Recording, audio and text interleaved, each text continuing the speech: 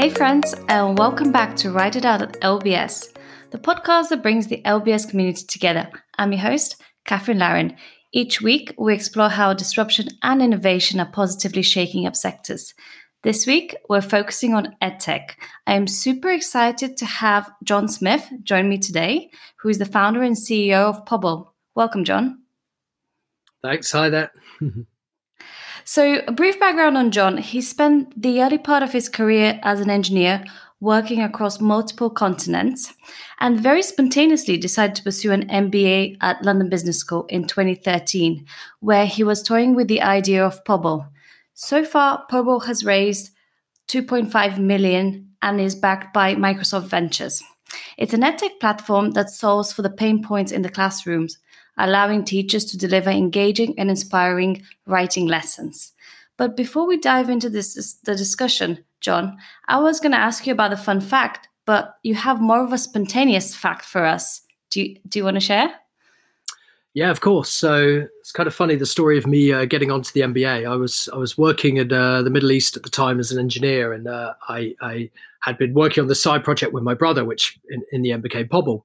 And I was thinking of moving back to London, and one of the things I thought about was to come and do an MBA. So I applied to London Business School in the kind of fourth round, not really ever expecting to be, given the opportunity to come to the school. And in fact, I was just about to get married and had a honeymoon planned, over the course of the opening period of the course. So anyway, I was a week before my wedding. I was invited to an interview in Dubai. And I went to this incredible discussion with a alumnus who, was from Nestle. And we talked all about Pobble and all about the opportunity and the potential. And pretty much he convinced me that it was an obvious idea that we should try to pursue, getting into LBS. Anyway, that evening we flew back to the UK in order to pretty much prepare for our wedding. And over the course of the next 3 days, I received an offer from London Business School. I accepted the offer. I quit my job, convinced my wife that was a sensible idea, and actually postponed our honeymoon, which was perhaps the hardest part of that journey.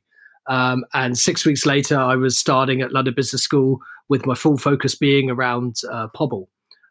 So yeah, amazing to think what an impact that one conversation I had pretty much had on my life. That's a very inspiring story and very brave wife for trusting you to go through the journey. Absolutely, yes.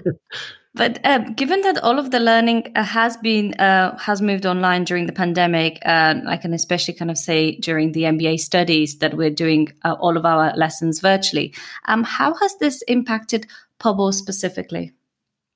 Well, it's been a really fascinating time. When the pandemic kind of hit and shutdown was being talked about, we're a fully remote team, and so that put us in a really good position to be able to respond quickly. We pretty much reached out to schools and teachers, and asked them, what do you need right now? And so we very quickly kind of pivoted our approach to basically help support through content. We launched a campaign, Writing Lessons Sorted. We said, look, we'll give you all of the writing lessons you need during a pandemic to deal with whatever closures come, accessible obviously in school or at home. And this really resonated. We had a huge increase in users, driven by partly just people looking for home learning solutions or solutions that could work in the classroom or out of the classroom.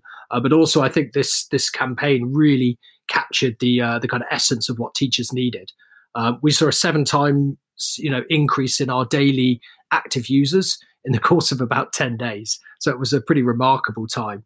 But again, we were really delighted that the platform was, fully tested for the first time and was able to work without any downtime, which was really, really positive. And then we've also launched in the last few weeks a parent proposition. So as well as making Pobble available to teachers, like we always do, we now have a proposition for parents where they can kind of access a weekly writing lesson that's exciting and engaging for their child, helps with independent learning. It really helps to bridge that gap. Writing being a really tricky thing to help support primary age children with at home. That's pretty exciting. And what are some of the kind of long-term trends that you see coming out of the pandemic, specifically in the edtech industry? Well, I think it's very obvious that adoption of edtech has accelerated. There was a report recently given out that said there was something like 5 years worth of kind of adoption of edtech in the course of about 5 weeks. And I think that's about right. Every single school in the country or even in the world is now thinking about, okay, what does a blended, approach to learning look like, or a distributed approach to learning, where learning can either happen in school or at home, completely seamlessly. I think one of the other big sort of interesting trends is that, of course, this has highlighted the challenge for disadvantaged pupils. So if you don't have devices at home, or you have one device for divided by 2 or 3 children, it's very, very hard to support home learning. And so at Pobble, for example, we've added a very simple button, a PDF download button, so that you can print lessons and put them into home learning packs. And again, that's had a really big impact on uptake of Pobble, because people, we now support not just one-to-one device usage, but also, sort of printable types of things. So, yeah, I think it's a sort of very, very interesting time period in edtech. Although, of course, against the sort of global issues and challenge of the pandemic, in a way, for our industry at least, it's quite an exciting time. There's lots of change happening. I mean, I definitely can see the new normal, especially in business schools. It's definitely more of a hybrid model where you do see a lot more online learning taking place to complement classroom learning. So that's even kind of very prevalent as you move up the kind of educational ladder. I wanted to switch gears slightly, dive in slightly into your kind of career, given that during business school you were working on Pobble. But there's, for those of us that might be thinking about starting our own venture at the moment, but are not quite certain, do you have any kind of advice or words of wisdom? Yeah, I think a lot of people ask this, and I always say that I think the most important thing is you just have to start.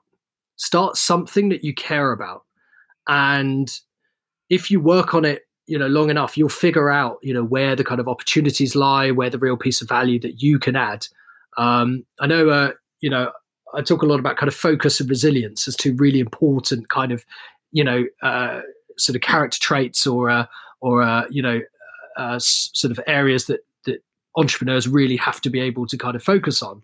But I thought Richard Branson said it very well when he said that, it's all about surviving long enough to be lucky. And I think as long as you're working on something that you really care about, you'll be willing to work really, really hard at it to find where those opportunities are. And I think that's what's really important. But I know a lot of people who've, sort of had ideas and said, oh yeah, I'd like to do this, and then they don't begin. And then inevitably, a couple of years later, someone else comes out with exactly the same solution. And, that's why I always say to people, just begin, because you never know where the opportunities are until you actually start to explore them. And kind of another quote comes to mind, that ideas are not proprietary, execution is. Ties into that. That's very, very true. Execution is everything. Yeah, yeah. And what about some of those young professionals or MBAs that are not necessarily looking to be a founder, but are really excited by joining a team that is on a mission to build a new product, i.e. looking to transition from a traditional career path into the startup world? Do you have some advice for them? Yeah, it's interesting. Whenever I speak to MBAs that are looking to move into startups, I find in a lot of cases you sort of say, well, where's your skill set? And they say, well, strategy. I'm really good at, strategic thinking and that sort of thing. And I think, that is incredibly useful. However, you've got to bear in mind that most founders already have in their head their strategy. They kind of know what they need to do. At the early stage, what they need is like really serious execution. I mean, people who will get their hands dirty and, figure out, how do we do email marketing or marketing automation at a really, really detailed level? And they're willing to get their hands dirty. So it's not so much strategy, it's more really hands-on things. I think at the later stage, when you get into, say, possibly even after a sort of Series B, that's the moment when MBAs fit, like a glove into a company, because at that stage, you're really looking at replicating something that's worked, but in a new scenario. So, for example, that might be entering a new country, giving a London Business School, a project to look at, okay, how are we going to enter into this, Southeast Asian country that we've never worked in before, that's a brilliant project for an MBA because they'll be able to think really rigorously about what the strategy is, how that's going to work. And so I think if you're pitching yourself at an early kind of stage startup, don't be pitching, well, I've got this great strategic thinking and I can help you move into all these countries. Think about what are the really like specific skills that I can bring to this, or the things that I'm really passionate about learning and getting, completely on top of, whether that's, product marketing or something else like that. That's a really specific skill the founders can use. I think that will help when thinking about, how to market yourself to a startup. And in terms of those kind of very specific skills, looking from the outside in, sometimes it's very difficult to know or identify what are some of the pain points of that particular startup in order to kind of pitch yourself accurately. Do you have kind of any framework of thinking? How do you go about identifying those pain points for more effective pitching? Yeah, that's a very interesting question. I would say that when you're founding a startup, you pretty much are going to have to cover every single element of that startup during that kind of foundation couple of years. So when I say that, I mean you're going to have to obviously build the product and actually build a solution that you're going to sell. But then you're going to have to think about how we're going to market that, how we're going to sell that, and how we're then going to support, customer relations and all that sort of thing. And so you can probably think about, all of those different functions. Where is your kind of key skill set or interest? So is it marketing? And then, you need to find out pretty much, is there a gap in the founding team? If there is, then there is an opportunity. If there isn't a gap, if the founders are marketeers and devs, then you kind of know that marketing and development work's probably going to be pretty well covered in those founding years. But yeah, I think it is really tricky. We haven't hired. We've had a couple of interns work with us, but we haven't actually hired anyone straight out of London Business School so far because we just haven't yet identified exactly where the needs are that we need people in that way. That's really great advice. And then, what were some of the courses that have had a kind of a big impact upon your career or to date, and when you're founding kind of Pobble? There's been so many useful things that we picked up. I mean, whether that's, corporate finance and understanding or, management accounting and understanding how to read a balance sheet and a P&L statement and those sorts of things. But I think the really practical courses, things like negotiation and bargaining kind of stand out for me. Understanding really all about how to negotiate, how to grow the pie, how to, not take difficult positions that you can't back down from, understanding BATNA, the best alternative to a negotiated, position. They're so important in everything, whether that's hiring, convincing founders to come on board, gaining investment, avoiding arguments with co-workers, or, even from a more personal standpoint, even in your family life, I think that was such an excellent course. And I think that will just continue to be of benefit to me in almost everything I do from now moving forward. So soft skills all the way. Yeah, absolutely. Yeah. And for a wrap up, what is kind of your mantra in times of crisis? Well, I was lucky enough to have 3 brothers, but I was the third of 4 boys. And I also grew up with a mum who was disabled. She was in a wheelchair, since I was 8 years old for 30 years before she sadly passed away. And I always used to complain when I was a child, life isn't fair. I was being bullied by my brothers, or, not getting this or not getting that. And my mum always used to reply to me and said, oh, yeah, life isn't fair. And I always loved this, the time I hated it, because you could never really respond to that. It's like, okay, well, what do I say next? And I always think that's kind of been something that stayed with me for a long time. It's just to realize that, look, there are lots of external factors that affect everybody or no one or maybe someone or you.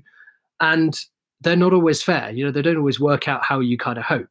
But the key to life is trying to work out what you can actually influence and impacting those things and ignoring all the things that you can't influence, that are bigger than you, that are outside of you, and put them down to just saying, well, okay, life isn't fair, and accept them and move on. And I think that's been a really, particularly on the kind of roller coaster ride of building a startup, it's tough. There's lots of amazing highs and amazing lows. But if you always remember that You know, in all of that, yeah, nothing is ever fair. Don't ever worry about the external stuff you can't influence, but try to make a difference on the stuff that you can. And I think that's certainly helped me with my entrepreneurial journey. Yeah, that's incredibly powerful. Thank you for that, John. For those of you listening that have children or younger siblings, definitely check out Pobble. There's lots of exciting writing activities on there. The perfect complement to home learning. And it's a fantastic way for you to support London Business School founded startups in the edtech space. John, it was an absolute pleasure to have you on the podcast today. Pleasure. Yeah, thank you so much. Great to talk to you. And thank you, friends, for listening to Write It Out at LBS. Stay tuned in for any future episodes.